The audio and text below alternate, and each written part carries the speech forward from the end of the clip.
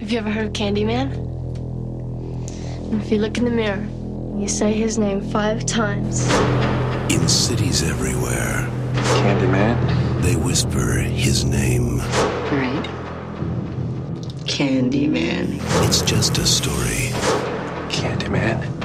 Candyman. Just a ghost story. Candyman. An entire community starts attributing the daily horrors of their lives to a mythical figure. The legend first appeared in 1890. He was attacked, mutilated, and burned to death. Poor Candyman. Helen, a woman died in there. Leave it. Everyone knows he isn't real. That's modern oral folklore. Everyone. Except Helen Lyle. Bernadette. It ain't safe around here. I don't scare too easy. Wanna know about Ruthie Jean? They ain't never gonna catch him. Who? Candyman. Who is that? I came for you. Do I know you? Now she is about to discover Helen? Get out! Get out! what's behind the mystery. I'm sick. What's behind the legend. Listen, he's under the bed! And most terrifying of all, Come with me. what's behind the mirror. He's here.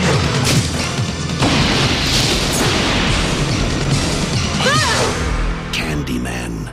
You don't have to believe. Just beware.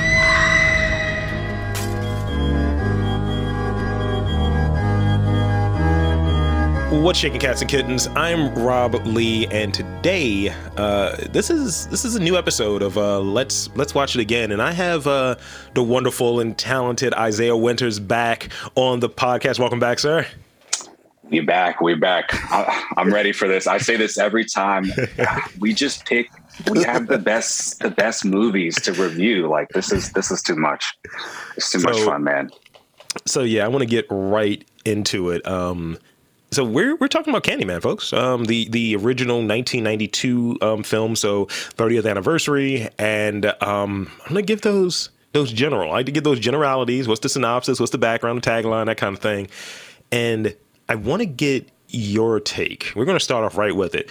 Is this accurate of the movie from what we watched? And we've both seen this movie a few times, I would imagine, a few times recently, actually. I'm listening carefully. The Candyman, a murderous soul with a hook for a hand, is accidentally summoned to reality by a skeptic grad student researching monster myths. That's one interpretation, right? Here's the other one. Okay. Skeptical graduate student Helen Lyle, played by Virginia Madsen, befriends Anne Marie McCoy, Vanessa Williams, while researching superstitions in a housing project in Chicago's near North Side. From Anne Marie, Helen learns about the Candyman, Tony Todd, a knife-wielding figure of urban legend that some of her neighbors believe to be responsible for a recent murder. After a mysterious man matching Candyman's description begins stalking her, Helen comes to fear the legend may be all too real. So those are the two synopsises that are floating around. I'd say the second one is a little bit more. The first one's just way too general, but he's not wielding a knife. Oh, well, right. It's a hook. Come on, it's the hook. Like, she has the knife, but that's just part of the thing, which we'll get into. I think it's closer, but like befriend, they're acquaintances at best, I guess, at the end. But I don't know about all that. At best. So here's the thing. The release date, because this is a horror movie, it's a slasher, but it feels very... It feels very like classic in some ways, where there are certain sensibilities. It's almost like they're swaying, almost like they're dancing. It has some romanticism to it in the way that the storytelling is. And I think it's because it's a Clive Barker piece, right? Right. And so this is a October 16th, 1992 release, directed by Bernard Rose, music by Philip Glass. He'll come up later. Yes. Box office was 25.8 million US, and its budget was about 9 million. It was adapted from Clive Barker's The Forbidden and Books of Blood, so it was two pieces. Now, anything there before we move on? You said that we're going to get into Philip Glass and the music. Oh, man. Boy, Philip was going off on them keys. I mean, even the intro music, I was like, oh, my God. Like, bracing. Every time I watch it, I got to brace myself. I'm like, all right, did I eat today? Did I have everything that I need? Like, this movie's gonna mess with me. Because like you're saying, it's it's a horror slasher, but it is just so smartly done. The cinematography. So you have Anthony Richmond on the cinematography, Bernard Rose, which I have a question for you about this. Is Bernie's character, Helen's friend, named after Bernard, the director, you think? I think it might be a little bit of nod because they definitely call her, right? Yeah. Yeah. They definitely call her Bernie before she gets blicked off, by the way. Right. Exactly. No, I mean, we'll move into it, but that music to start, the intro, the way that the camera movement, all of it, this movie's nuts. It's nuts, bro. So the legacy of this film. The film came in at number 75 on Bravo's 100 Scariest Movie Moments.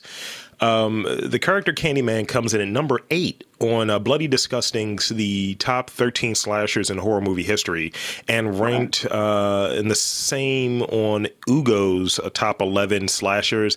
The actor who played Candyman, Tony Todd, is ranked number 53 on Retro Crush's 100 greatest horror movie performances for his role. The film appears on the film appears in 2 sections on the film site, on filmsite.org's greatest scary movie moments and scenes and greatest movie twists, spoilers, and surprise endings. In 2001, the American Film Institute nominated this film for AFI's 100 Years, 100 Thrills. And this is actually a really good one. South Park parodied the film in season 10 episode Hell on Earth 2006, in which the Notorious B.I.G. appears whenever someone says Biggie Smalls 3 times in the mirror. Yeah, Biggie Smalls. That is really funny, actually. Yeah, I love that. So, do you want to get into trivia first, or do you want to get into observations? What do you prefer? Let's start with trivia. That would be good. Yeah, I want to hear some crazy facts. So, I'll start off with this one. The bees in the movie were bred specifically for this movie. They needed to make sure that the bees were only 12 hours old, so they looked like mature bees, but their stinger wouldn't be powerful enough to cause any real damage. Oh, wow. Okay. That one is helpful to me. I'm allergic to bees. Not many people know that. So it scares the shit out of me, man. I mean, every time I see them, I'm like, because I'm like, what is going on these sets? Like, I would not be okay with this. The exterior hallway and stairway scenes were actually filmed for a few days in the infamous Cabrini Green projects, though the producers had to make a deal with the ruling gang members to put them in the movie as extras to ensure that the cast and crew's safety during the film. That's a little American Me, I think. Even with the arrangement, this is interesting. A sniper pulled a bullet through the production van on the last day of filming, but no one was injured. What? Making this look like crazy because it's like, you have all the shot, when Helen goes in and she's taking photos and stuff, and in me, I'm like, damn, how many times have I been in this situation where like you're just not paying attention? I'm definitely more observant than she is, but that's crazy, bro. Like, I think it just lends itself to like why this film is so good. It hits on so many different topics and spaces and stuff. Like, nuts. In Eli Roth's, and he's a horror nerd as well as director and actor. In Eli Roth's History of Horror Slashers, Part 1 in 2018, Tony Todd said that he was stung 26 times in the space of the Candyman trilogy. And I think I'd heard that before, yeah. So in the first Candyman movie, he was stung 23 times in the first one. So he negotiated in his contract that every time he was stung, he would get $1,000. Right. It's a nice little bonus, especially if you're not like, he obviously couldn't have been allergic. I'd be like, I guess, I'd be asking to get, well, not me, but someone else. Someone, yeah. I got stung. While investigating one of Candyman's crime scenes, Helen and Bernadette discovered that the designer of the apartment's medicine cabinet had a possible point of entry for an intruder. This was not a made-up piece of horror movie fiction. While researching the film, Bernard Rose learned that a series of murders had been committed in Chicago in this very way. I was waiting to hear about this one because I know that this had happened, but wasn't it recently, a few years back, where like I think a woman in New York City found out that her apartment had a situation just like that, exactly like the same way, where she pulled it down and then it led to another small apartment that was like almost exactly what was in there. And I'm like, what? Like, this is real. This shit is real. So that actually makes me think, is the way that they filmed, or the idea that they filmed the mirror, the medicine cabinet, that whole thing, is that like a different spin on medicine cabinet because they used a mirror trick and all of that stuff? Right. They are fucking terrifying. Yeah, it's really scary. My new spot has a medicine cabinet like that. Luckily, the only thing that it would be facing is outside. So I'm like, I'm good with it. But no, there's something creepy about it, man. Even the action of like opening it up, closing it, and then not knowing what you're going to see when you close it. Nah, they got us with that one. And that's why I had to mention, pour one out for Anthony Richmond. Actually, he might still be alive. I don't want to be disrespectful, but the cinematography that he was doing, the camera movement, all of it, I was like, good Lord, like this man was out to get us. He was really out to get us. Viewers may think of Candyman as one of the horror genre's most terrifying villains, but Bernard Rose said that the idea has always been kind of a romantic figure. And again, romantic in a sort of Edgar Allan Poe sense. That's kind of what I was trying to get to earlier. Right. It's the romance of death. He is a ghost. He is also the resurrection of something that was kind of unspoken and unspeakable in American history, which is slavery as well. So he's kind of a comeback, and he's haunting in a new version of this racial segregation in Chicago. Right. No, I thought Tony Todd agrees. Yeah. It's so smart. I mean, the way that they do it is just so smart. And having seen the new one, no spoilers for that, but it's like, oh man, they really, seeing this again just reminded me how well they've been able to follow this story, and then but keep it back to that original theme of like these unspoken horrors, these unspoken tragedies. I mean, that's what we're dealing with today, where people don't want to acknowledge this shit. It's like, all right, Candyman's coming for a lot of y'all. Trump 2024 people. All right. And just to kind of bullet point, because it's in the trailer, I don't do the spoil thing, but I like to play the game of what's in the trailer. The one carryover from the trailer that was in the original kind of does. We don't talk about that. Yeah. And that's the thing. I don't know if that was subtle, but that's that connection. That's that bridging thing in my mind. Yeah. No, definitely pick up on that. Candyman's lair was designed to look like a Gothic church constructed by the people who believed in him, living in Cabrini Green. Yes. Yeah, especially that ending where it's like kind of doing that slow pull into the painting. Yeah, you can see the space better. Virginia Madsen, also just chef kiss. Virginia Madsen had to get up close and personal with those bees. In fact, almost forced her to pass on the role. When Bernard Rose was first asking me to do the film, this is a quote from her, I said, well, I can't because I'm allergic to bees. He said, no, you're not allergic to bees. You're just afraid. So I had to go to UCLA to get tested because he didn't believe me. And I was tested for every type of venom. I was far more allergic to wasps. So he said, well, we just have a paramedic here on site. See, you just brought something back at me because you're right. I'm not allergic to bees. I'm allergic to wasps, less so bees, but I stay away from all of them. I don't have time to sit there and look at what you are. I don't want to get stung. Seems a little racist. Seems be racist. I'm sure she negotiated that into the contract, though. I'd have been like, I got this from the doctor, this from the doctor, this from yeah. Smart. Because that's a businesswoman. One of the stinging fuck bugs, I like to call them, they hurt more, but their sting is poisonous or what have you. Is it the yellow jackets? Might be. I don't know. Some of them I've been stung by all of them. Yeah, they just get mad. Hornets are just angry. Mm-hmm. And, it's just because they lost Anthony Davis. Moving on. That's the Pelicans, actually. 45 minutes. Let's see. Where's this at? Oh, okay. And So there was a bee vacuum on site as well to kind of bring all of the bees back. In a 2012 interview, Virginia Madsen said that she's most recognized for this role. People recognize me from the film and more than anything else I've done, and it means a lot to me. And after all the years of struggling as an actor, you want people to see and say, "Oh, wow, that's you. You were in this. Yeah, you're freaking Helen Lyle." She's not related to Michael Madsen at all, is she? I think she is, actually. I kept looking, and I was like, I don't know if I'm just projecting this, but I could see features that look similar between the two, so I'm not sure. Let's see. Because that would be a nice little yeah, that's her brother. Okay, okay. I was like, this has to be his sister. They look too similar. Wow. Okay. Candyman combines elements of two urban legends. Do you know the urban legends that it combines? Is it Bloody Mary and that's one. Bloody Mary and the second one is lesser known. What is the second one? Called The Hook. And the urban legend is it's a killer with a hook for a hand who attacks couples in parked cars. Oh, okay. No, I've not heard of that one, but I've done Bloody Mary a few times. Oh my God. I'm assuming you've done it. Like every kid who grew up in this time period did that. I've not actually. I've avoided it at all costs. I have a quick story about that with my cousins.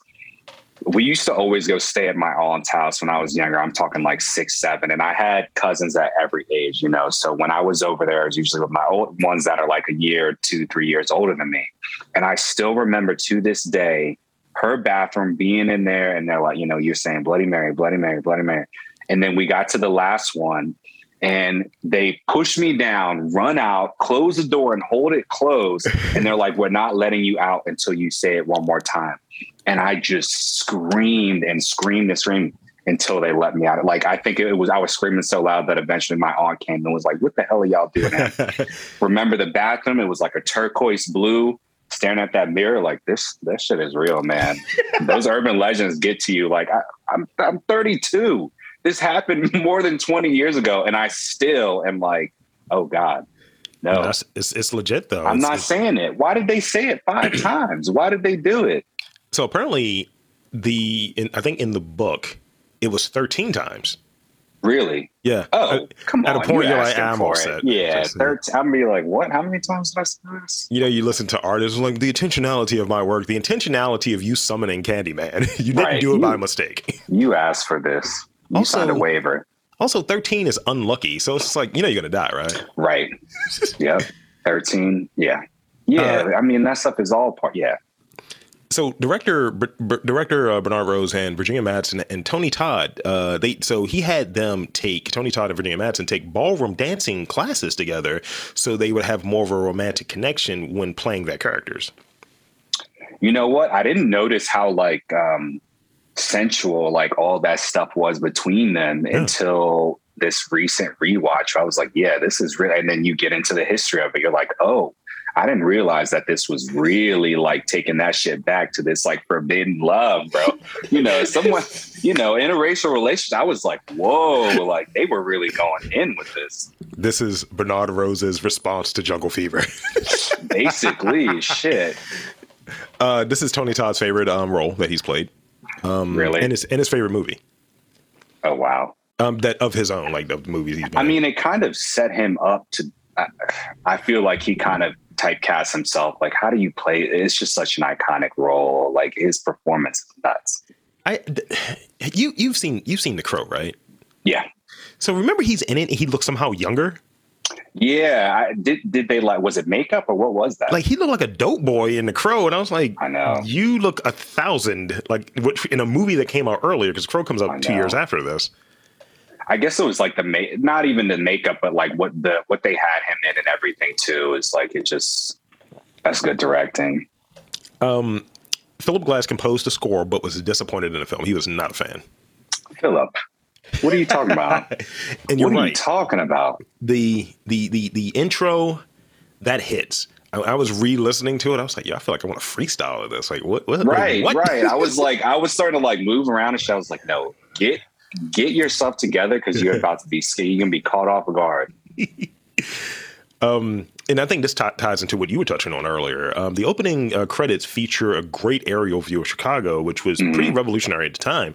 It was a new machine called the Skycam, which could shoot 500 millimeter lenses with no vibration. And Bernard Rose told The Independent, "You've never seen anything shot like that before, and at least not something done so smoothly." Yeah, no, that was nuts. I didn't even think about the fact that was 92. Yeah, that's really good. It's like they had one of those damn DJI drones up there stabilizing everything. And with the music and too, it was just moving, you know, that's a smooth opening, bro. That's one of the cleanest openings to a film I've seen in a long time. And in respect to the font, the typography there too. Right. All of it. All of it. The music, the font, the shots. It was just, I was taking notes, bro. And I think because the movie at times has this kind of sparseness in terms of the scares, you have these gaps to build things. And I'll talk about that a little bit more later. But I think doing that intro, which I think is 10 on 10, when you get to the regaling of that urban legend, the one that has Ted Raimi in it, it's like, all right, I got questions. And I was like, Candyman's foreplay though? Like, what are we doing? Like, I've been in a bathroom. I'm not like, this isn't what this looks like. You know, this seduction is not what this looks like. I know, right?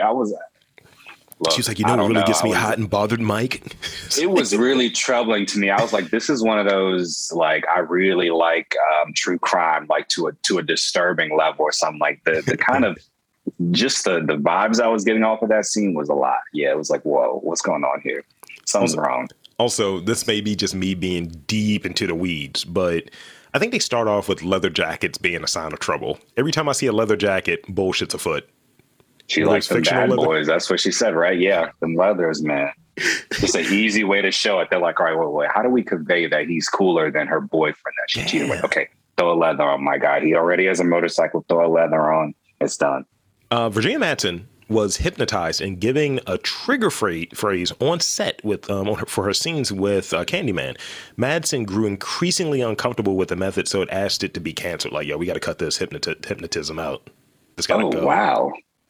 They put her through a lot, honestly. The scenes when he shows up and you get that sense of her being just like completely under his spell.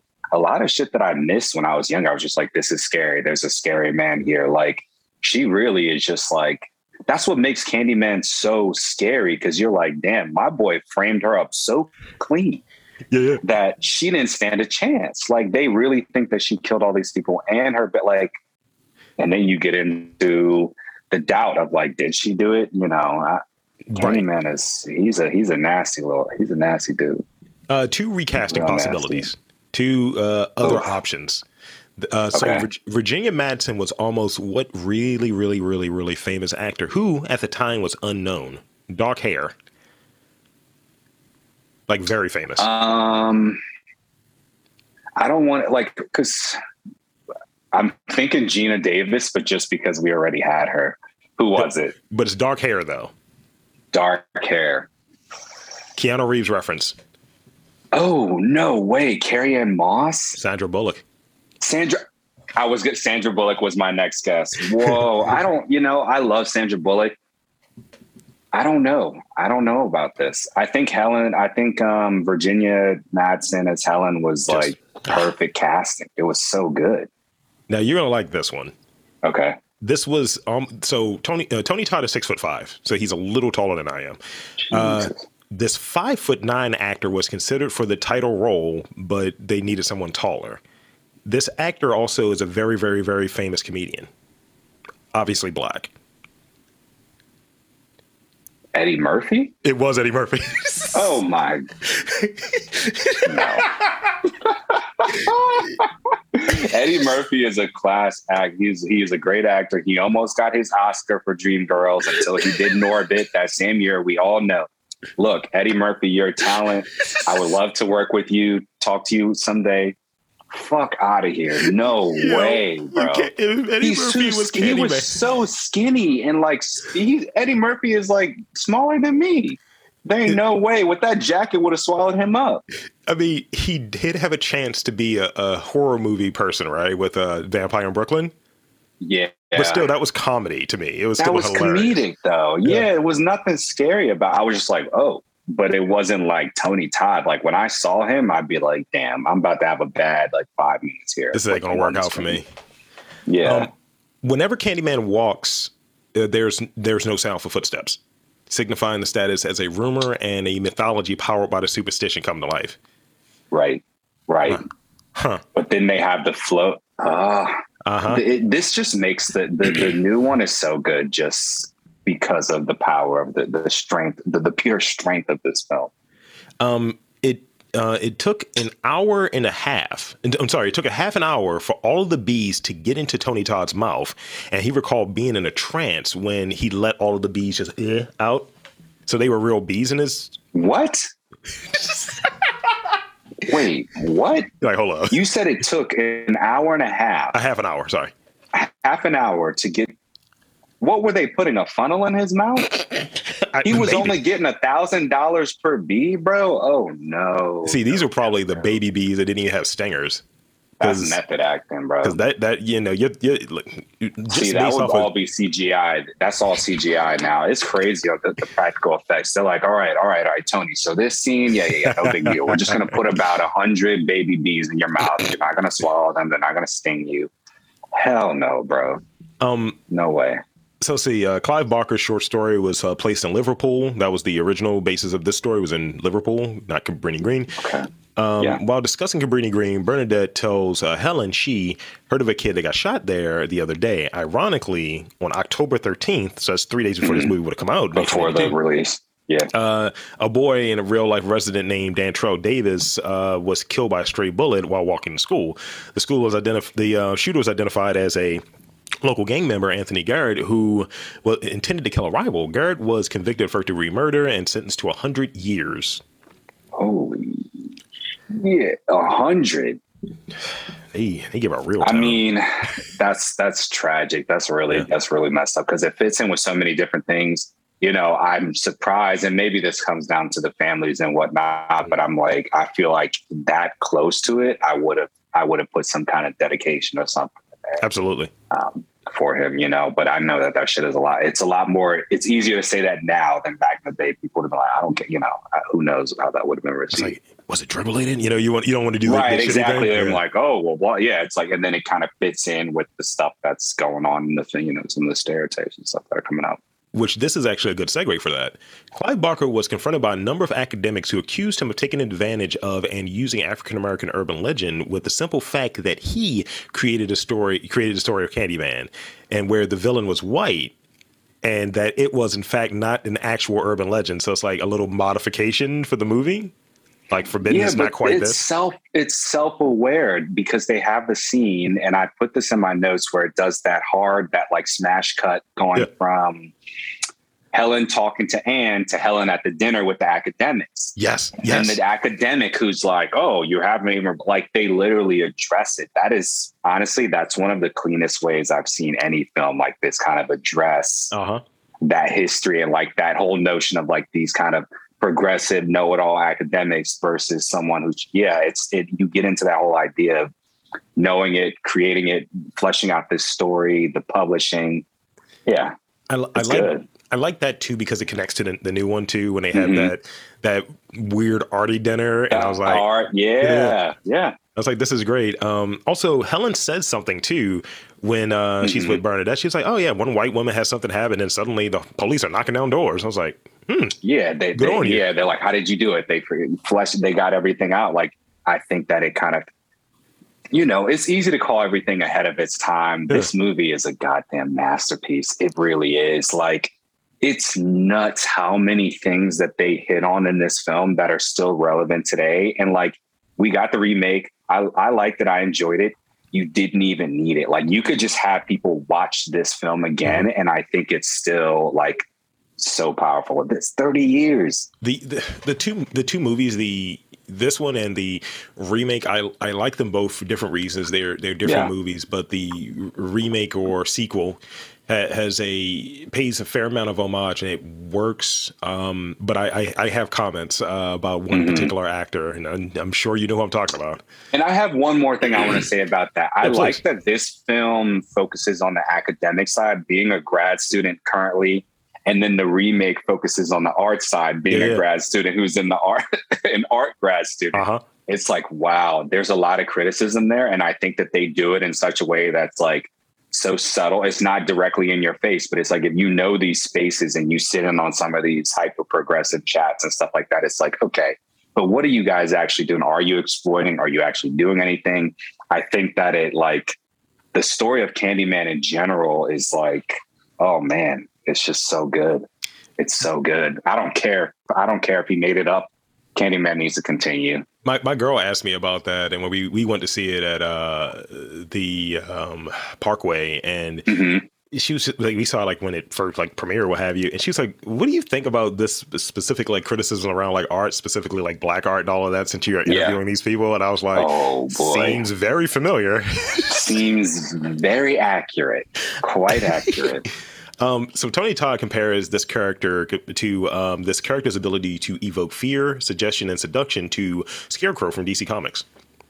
And he also compares the character to the Phantom of the Opera and the Hunchback of Notre Dame.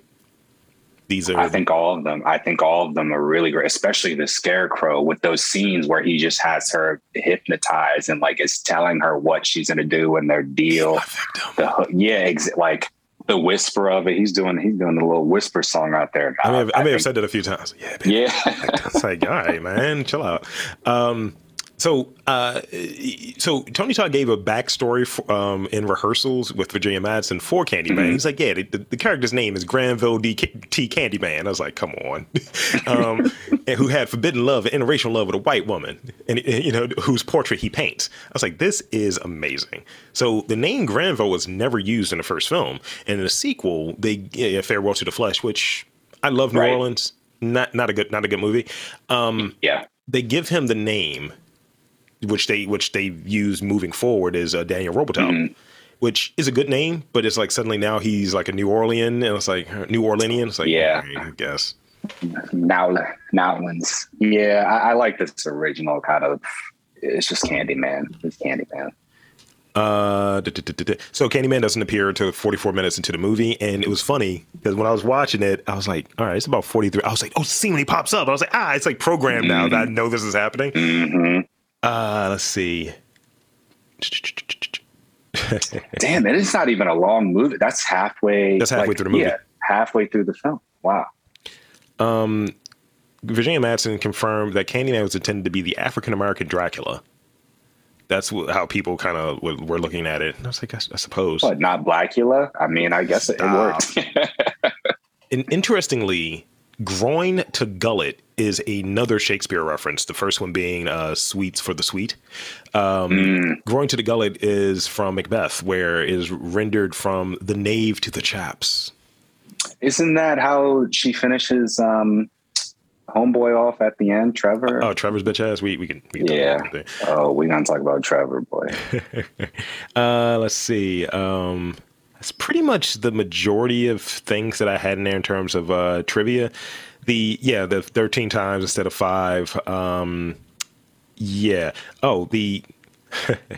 great. Candyman's coat was originally a dark purple, emulating a certain Candyman of a different kind, Willy Wonka. Oh, I did not pick up on that. Murder Willy Wonka. Ooh. Oh no, that's dark. And the decapitation scene's a bit rough. Yeah.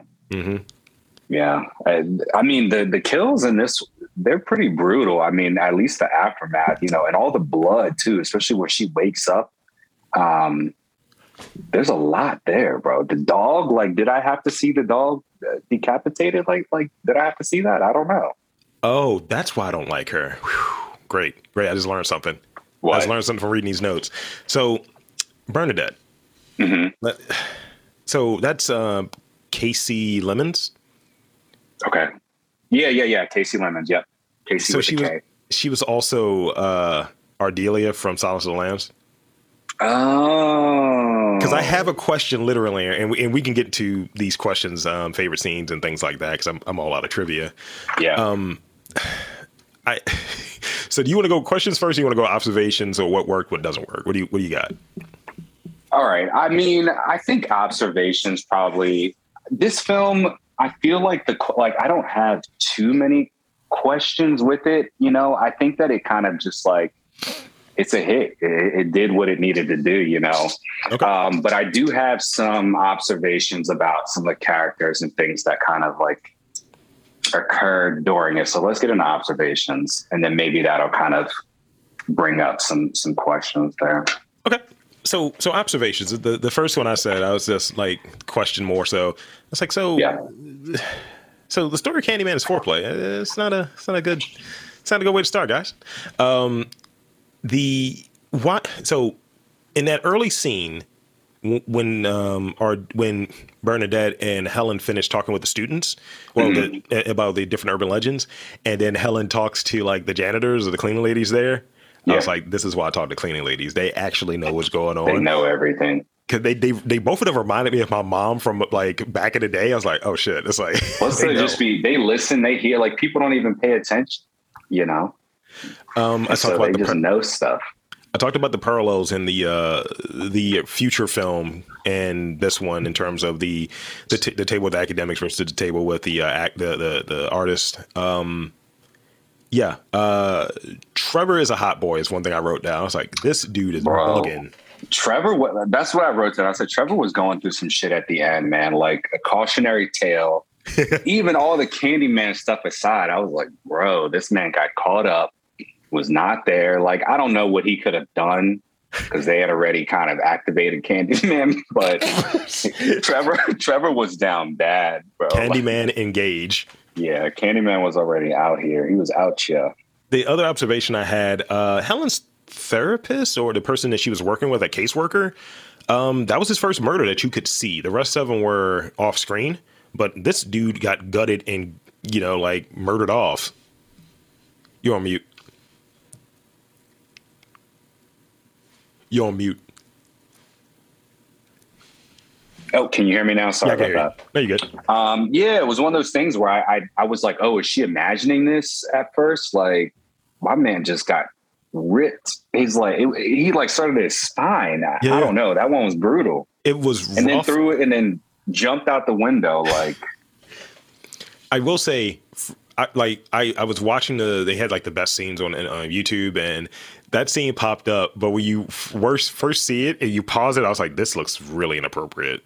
Oh, I know. Because it's like this weird grunting, and he's like behind us, like, I know. I should have shot this different. I should have shot this a little different. They probably wanted it that way. And really, you're fucked. So yeah, that's literally the thing.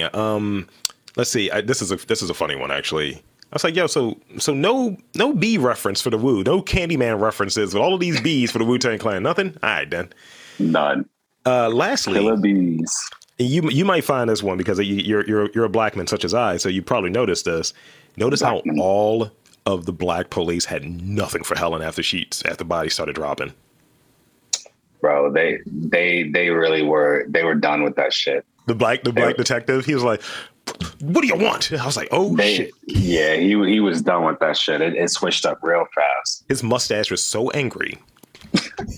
And even like when you saw that Bernie got blicked off, even the black chick that was in there, she was like, "Mm-hmm." The black police officer who was in there. Yeah, because you're thinking, you're like, oh, this white lady gone crazy. She's going over these places, causing all this shit. Like, yeah, and it kind of speaks to that unspoken kind of communication that black people have with each other, or like we're like, okay, you just give a look or like something, you're like, okay, what the she's crazy, right? Right.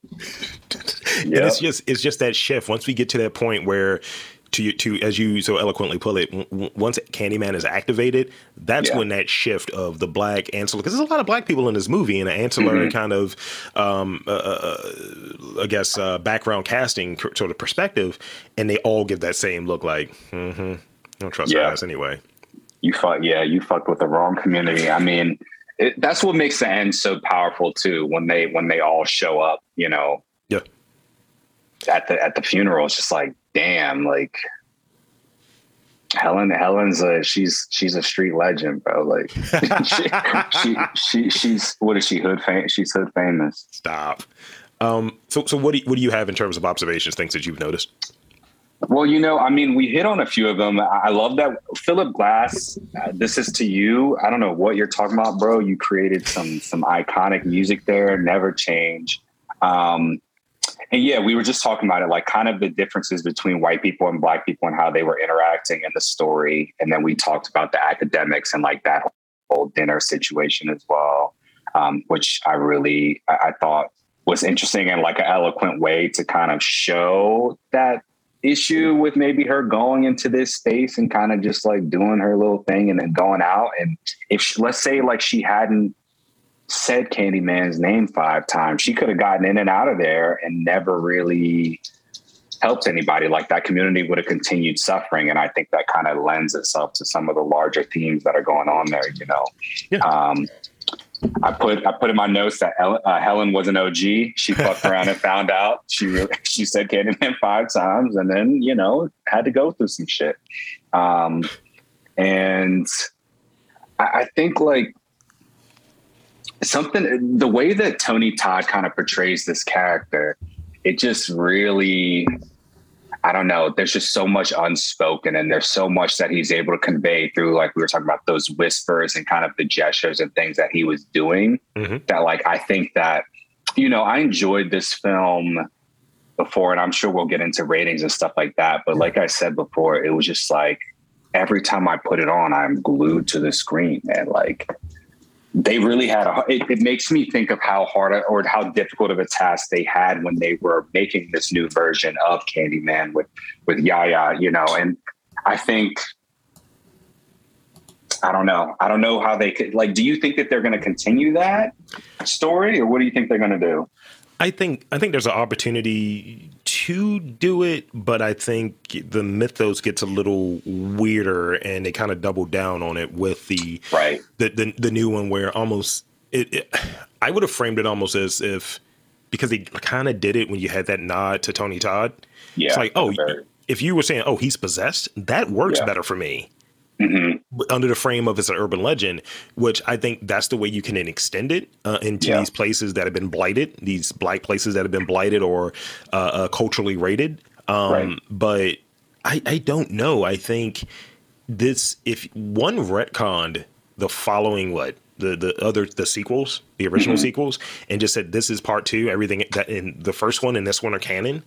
Right. I would like a series. I would like something that kind of takes from that mythos and but I don't know, and I want Tony Todd involved in a little bit of a different way. Like I like Yahya in it, but Tony Todd he's Candyman. That's Candyman. That's just what that is for me.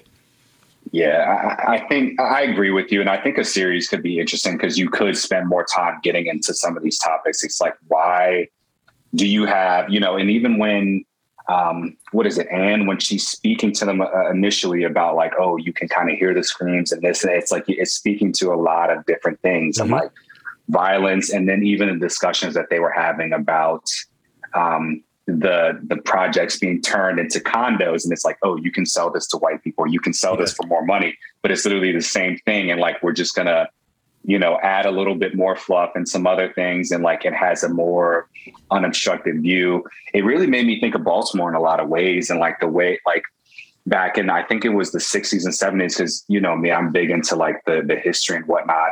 And when they were making the decisions for 83, for example, and like where it was going to cut through and where it was going to stop. And it was like, a lot of that came down to what areas do they want people to funnel into? What areas do they not want people to go to? Do they want transportation and stuff like that to be easy for certain communities and difficult for others? And it's like, we're still living with the effects of that. So then people will come out and say, this or that. It's like, you don't even understand the history, which is why I love this film so much, because it really takes you back to that original sin of him deciding to be with this white woman. And it's like, do we know anything about her? Was she into which, like, there's so many places that you could go with that story and kind of move forward. I think that as a film, at least in the new one, it was entertaining, but I think that a series or a longer story would be an interesting way to kind of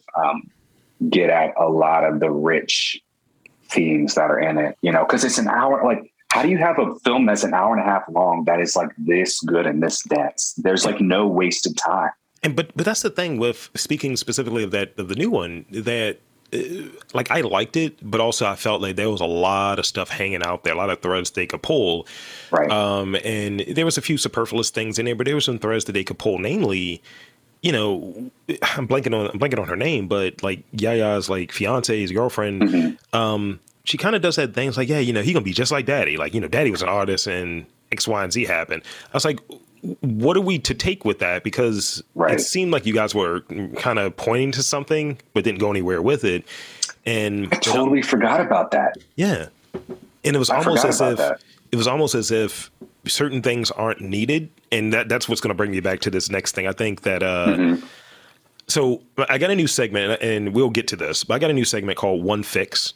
Mm-hmm. And I like to, whenever there's like stuff that we like, stuff that we don't like, I think there's always one fix that can take a movie from being a B- to a B+, or so on, and give it a half point. So I got a few questions before I get to that part. Yeah. Is there a buddy cop movie with Helen and Bernadette somewhere in this movie? Like in the, you know, when they first pull up? Yeah, no, I know that chemistry was good too. I mean, I think that there is somewhere, maybe if they went a little bit further with the research, but like we said, it just moved so briskly. It was like, all right, Bernie, you out of here. That hurt my heart to see her go like that, you know? You're gone at the halfway point, and we're a wrap. She's now blue. She looks like she's from the Proud Family. She turned fast too. I was like, oh no.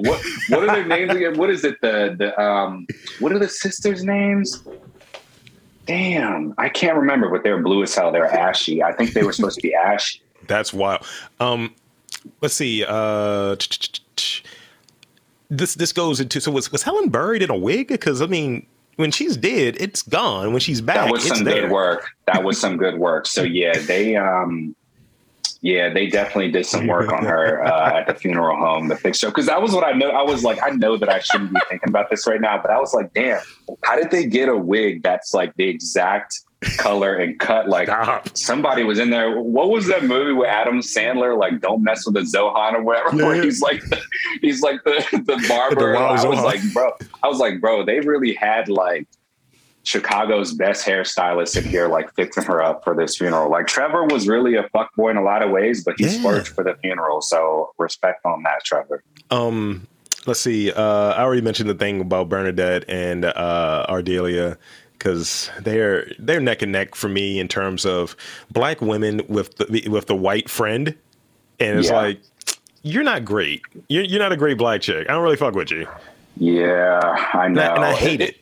It was really tough, you know, because it's just like, there were some points, especially when they go into the projects and stuff, where they're like, okay, she was kind of like being smart, or like telling her like, you do this or you do that. But she was a little bit too passive, I think, in a lot of ways. And like, you don't want to lean into caricature, but like, yeah, I think she was a little too comfortable. She was classist too. Yeah, she was a little bit too comfortable in like her space. Yeah, and it was like, yeah, you know, it's probably drug dealers here and blah blah blah. It's like, right? What are you saying? I'd be like, yo, so let's talk about this. Like, maybe there's drug dealers here, but let's fucking like, you know, she did a little bit, but it was like you didn't really do too much to defend it. So maybe she never grew up in the projects or anything like that. I don't know. So I want to throw out my favorite scenes, or favorite scene rather, and if you have any, please throw them in. So this scene cuts off pretty starkly, but I think at that 44-minute mark, Candyman first popped it up in the parking lot. I am the writing on the wall, the whisper in the classroom. Without these things, I am nothing. So now I must shed innocent blood. Come with me. Yeah. I mean, it ends pretty abruptly when you hear Anne Marie screaming like a banshee. I was like, all right, then that's the end of the scene that I liked. Done. Yeah. But that's probably my favorite scene of the movie. it's just, and again, you get that crazy, like, and this is not, it's not like that overhead aerial footage that we're getting, but just like the confusion, the blood, like the screams, like that shit is troubling. I'm probably gonna have nightmares. I just rewatched it earlier. Like I put it on, and when I got to that scene, I was like, oh, I need to watch like Disney Channel or something tonight. Like, I know that I'm gonna be scared later, because it's shot that well and it's so jarring. Like, she's over here cheesing. That's like me when I get a film roll back. I'm like, oh, I'm looking at my negatives. This like oblivious to the world. Yeah, oblivious. Next thing you know, you in trouble. You're in a lot of trouble. I think the scenes generally before we get to that kind of climax that involve Candyman, like he's doing something, those are the best ones. Because even the scene, because it's so stark and it's the first like murder you see on screen, even him, the therapist, I was like, oh, you really murdered this dude. You hooked the shit out of him. He's dead as fuck.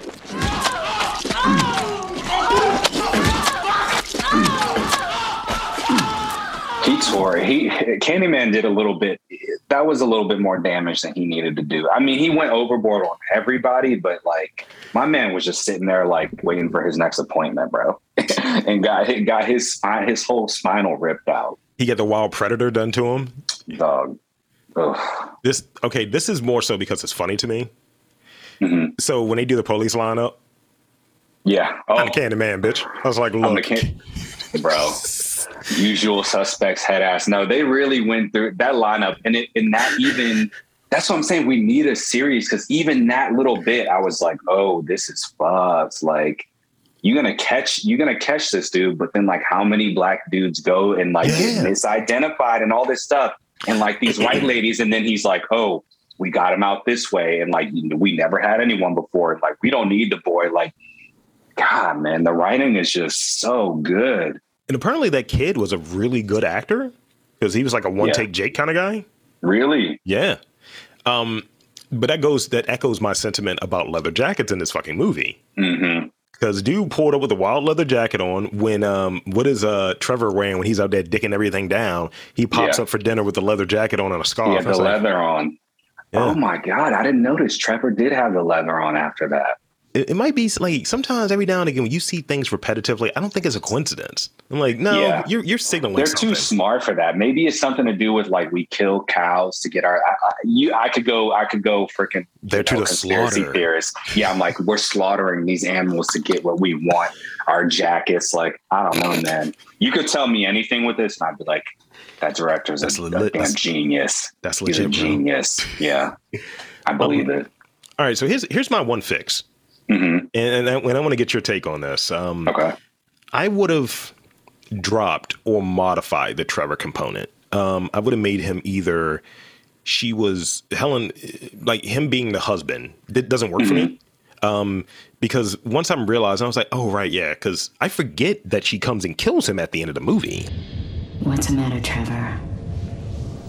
Scared of something? I forget this. Right.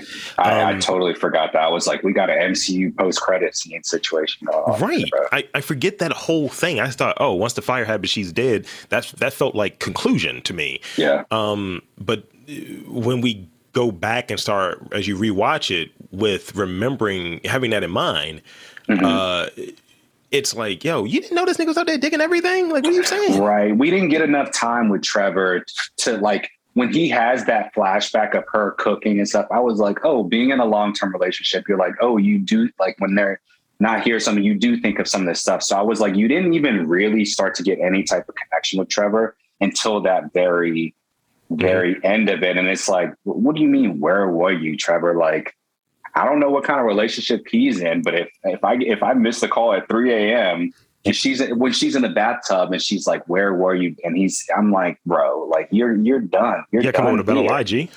Right. Like she caught you right there. I don't know. Yeah. Trevor was kind of like extra. Also, the girl staring her down when like, it was just all like, that was kind of like too in your face, I think. I think the other thing that doesn't work as well as they wanted it to, I would have omitted it or made her, because she's a grad student. So with the notion of a grad student, I'm not thinking of someone who's married, especially to a fucking professor that's there. Right. It just feels like If you were the ages threw me off. Yeah, because if it was one of those things of, because even the pictures from their relationship looks mismatched. It looks like you somehow lucked up into a younger chick, and this is what you do. Okay, I thought my brain, I was like, I had a long day. Maybe I'm not thinking, because one of the pictures I saw, I was like, is this the new I thought it was the new chick. girlfriend? I thought it was too, right. And I was like, why would he have a picture? Then I was like, oh no, this is her younger. Being a grad student who's on the older side of grad students, yeah, I was like, this doesn't work. And I teach undergrads, like TAs and stuff like that. The age stuff definitely threw me off. I was like, maybe I'm just being too picky with this. But they both seem too old. Like they should have been professors going for tenure or something, or going for doctorates. They shouldn't have been grad students. And then I think with Trevor, the age stuff, like that, you see it. But that was one of those like out of touch. Like, no, that's not reality things. And I think if you omit it, because it really doesn't drive anything related to Candyman ahead, it makes it look like... No, it doesn't at all. No. You came back to be a vigilante to avenge your flawed relationship. That's what ultimately happens. And that doesn't take anything away from it, but it doesn't add anything at all. It's like we needed Trevor to not be to not be a likable character. But it's like, that doesn't matter, because honestly, Candyman's going to do what Candyman's going to do. Yeah. He doesn't really play any role in that, other than she has someone close to her thinking she's going crazy. But I think that you could have had that purpose served by another friend if you're going to kill Bernie off like that. Like maybe they had maybe that professor, that one who was reviewing this stuff, wasn't a dickhead and was like a mentor to them or something like that. I would have cleaned it up. Yeah, it would have cleaned it up. Even if Trevor, if you wanted to keep Trevor in it and made him like her fucking like mentor, but they're kind of hooking up or what have you. Right. Which you could have the same thing. Yeah, it seems a little bit more on brand, but to make them married, it's like, it makes me think of the age thing. Bro. Yeah.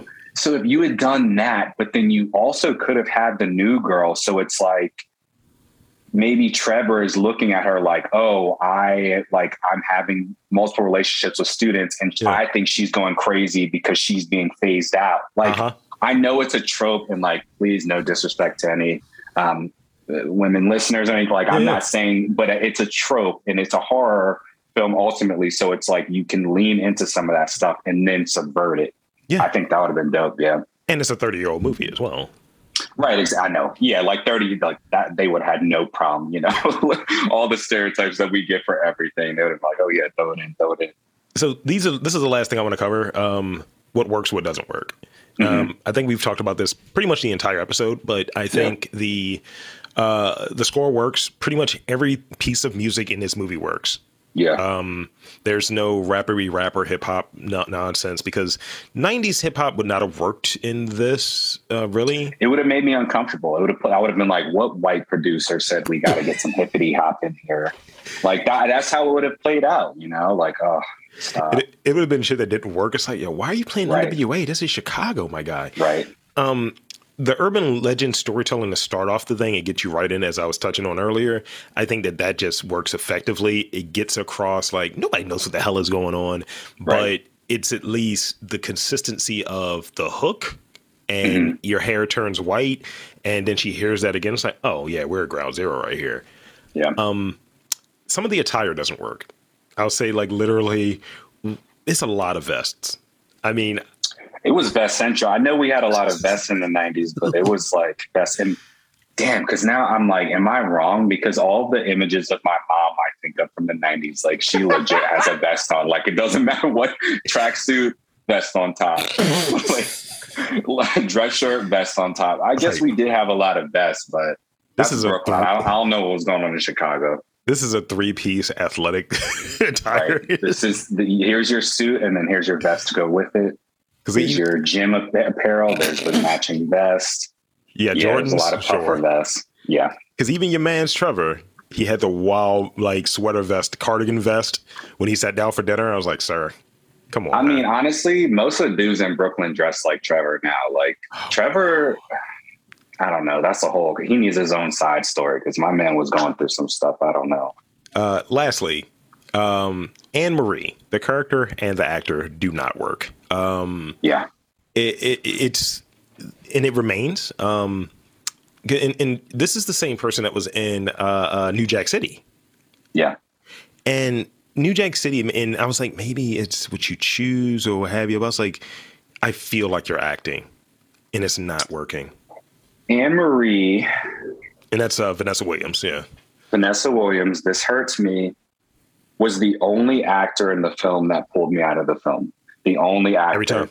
Every single time. I mean, I was trying to, I'm glad you said that, because I was trying to justify it to myself. Like this, you know, you see the dog's head and you see everything, and she's screaming and she's pulling her hair and everything. And I'm like, okay, put yourself in the mind of like a mom who's maybe in one of these bad communities, and you come home and your baby's missing.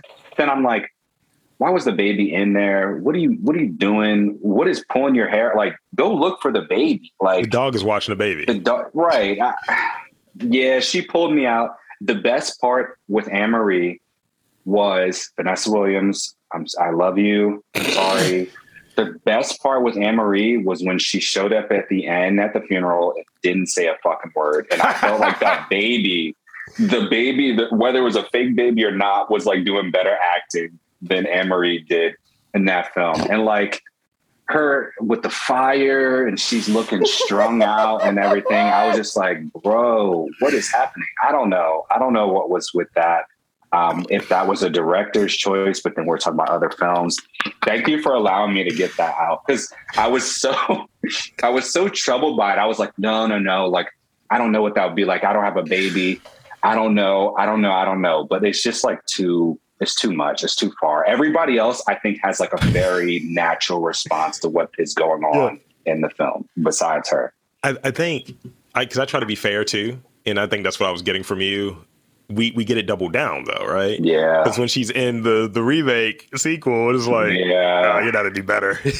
No, she did. And I was thinking about that too. I was like, maybe she was a little bit more subdued, but also like, no, actually, no, she wasn't. I think they were just like, fuck it, just go with it. Like, people are going to remember that. Let Vanessa cook.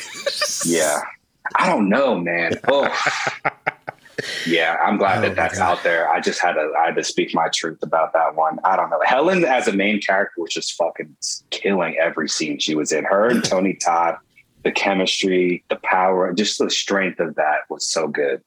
And one of the things that, and this is pretty much where we'll probably wrap up or what have you. I like when movies, if you're doing something like we've seen a lot of different stuff, like going with Virginia Madsen, that scene where she's being investigated, it felt very invasive. Like when she's taking out the bra and it's covered in blood and all of that shit. Oh, that was fucked up. Yeah. Yeah, that was fucked up. It's like they captured the confusion. They captured that confusion that's there, and it's like, well, this is what happened, and it was happening, and it just showed like how shitty Trevor's going to be. And he's like, yeah, I'm gonna head out. I gotta go do some work. I'll be gone for a little bit. Right? What are you? So you going? I gotta go pick up some work. Like, bro, your wife is about to be charged with murdering a black child. Part of this other story that now has local and national attention. Trevor was a damn mess. I mean, he just had to get it. He had to get something. She murdered a dog, and we know we care about dogs more than little black babies. So right, that should have been enough to stop Trevor in his tracks. You know, white people would say, "What? She did what to a dog?" Although, wasn't it like a Rottweiler or something? So maybe they were like, "Oh, this is a black dog. That's a black dog." Yeah, they associate, and it was. I think the dog was black too. Yeah, they're like, "All right, we'll let it go." It's like, nah, he's good. Yeah. So there you have it, folks. Let's real quick throw out there. I'll give you the data because you asked about this earlier. So as far as IMDb.com is concerned, this has gotten a 6.7 out of 10. Rotten Tomatoes gave this a 77% fresh. Metacritic, shocker, gave this a 61% fresh. And Google users, 83% of Google users like this movie. And with Google, that's not even like, they rate crazy high. Yeah, I think everybody who doesn't like this movie is a racist. Wow. No, I'm playing, but like honestly, my family's from Brownsville here in Brooklyn projects. I still go over there all the time. Like, I think that it's just something about this film that if you understand the Black community, or you come from any of these types of areas and you see that kind of invasiveness, or the ways we saw this shit during the riots and the protests and things like that after Freddie Gray and whatnot. Like when the news comes in, those cameras go up when they can capture that kind of stereotypical stuff, and the academics come in and all the think pieces come in. It's like the ways the movie just is so smart in the way that it captures the Black experience, the experience of someone who thinks they're doing right by going and investigating, but actually it's like causing more problems. Like, I don't know. I think it's way smarter than it gets credit for. Mm-hmm. And it should be a lot higher in some of those like horror, like it shouldn't even be in a top 100 horror list. Like people need to view this as like just an amazing film in general. Yeah. Like it was just, I think it does a lot. Out of 10, what are you giving it? Bro, I'm surprised by this because before I rewatched it, you see it as a kid, teenager, like throughout my life, I've been like, okay, it scares me. I'm scared of Tony Todd. I'm scared of bees for the history that we've spoken about. Yeah. I'd give it like between a 7 and 8. Watching this film as an adult, excuse me, my dog is acting up because she's trying to give her rating right now. Can you calm down? I would give this... Honestly, I would give this like a 9, bro, like a 9 out of 10. Like this is a really, really good, clean, fast movie. There's not really like the stuff that we were saying we would remove or change is like, they're small things. They're not main plot points. Yep. They're not huge things. This is one of the better films that like we've discussed, I think. I think it's aged like a fine wine, bro. This is a good one. What about you? I'm probably going with that 7 to 8, and I didn't have a connection with it when I was younger because it was one of those things of I was aware more of the second one than the first one. It was just like just we're not watching horror movies. It was just a thing, and I will say consistently I can watch the movie each time, and I remember movies pretty well. I can watch it each time and still be interested, still be brought in. So it's probably about an 8 for me. And I watch a lot of horror movies, so that's a piece. Yeah, that's true. Yeah, I mean, horror is good, man. It's just so good. And I'll throw this last little tidbit because we got to bring it back home to Baltimore. Yeah, Philip Glass was born January 31st, 1937, in Baltimore, Maryland. See. I knew I liked Phil. I knew I liked him. I swear, I paused it. What was it? It was like 30 seconds and I paused. I said, who did this fucking music? How dare you start this film off like this? Wow. Where's our Philip Glass club reprise? Let's make it a thing. I'm about to make it now. Yeah, I'm going to make a Philip Glass fan IG account. Let's get it going, guys. I'll send the ads out. Let's get it to 100 followers by next week. You feel me? So there you have it, folks. We just knocked out a review on 1992's Candyman. So big shout outs and thank you to my lovely co-host, Isaiah Winters.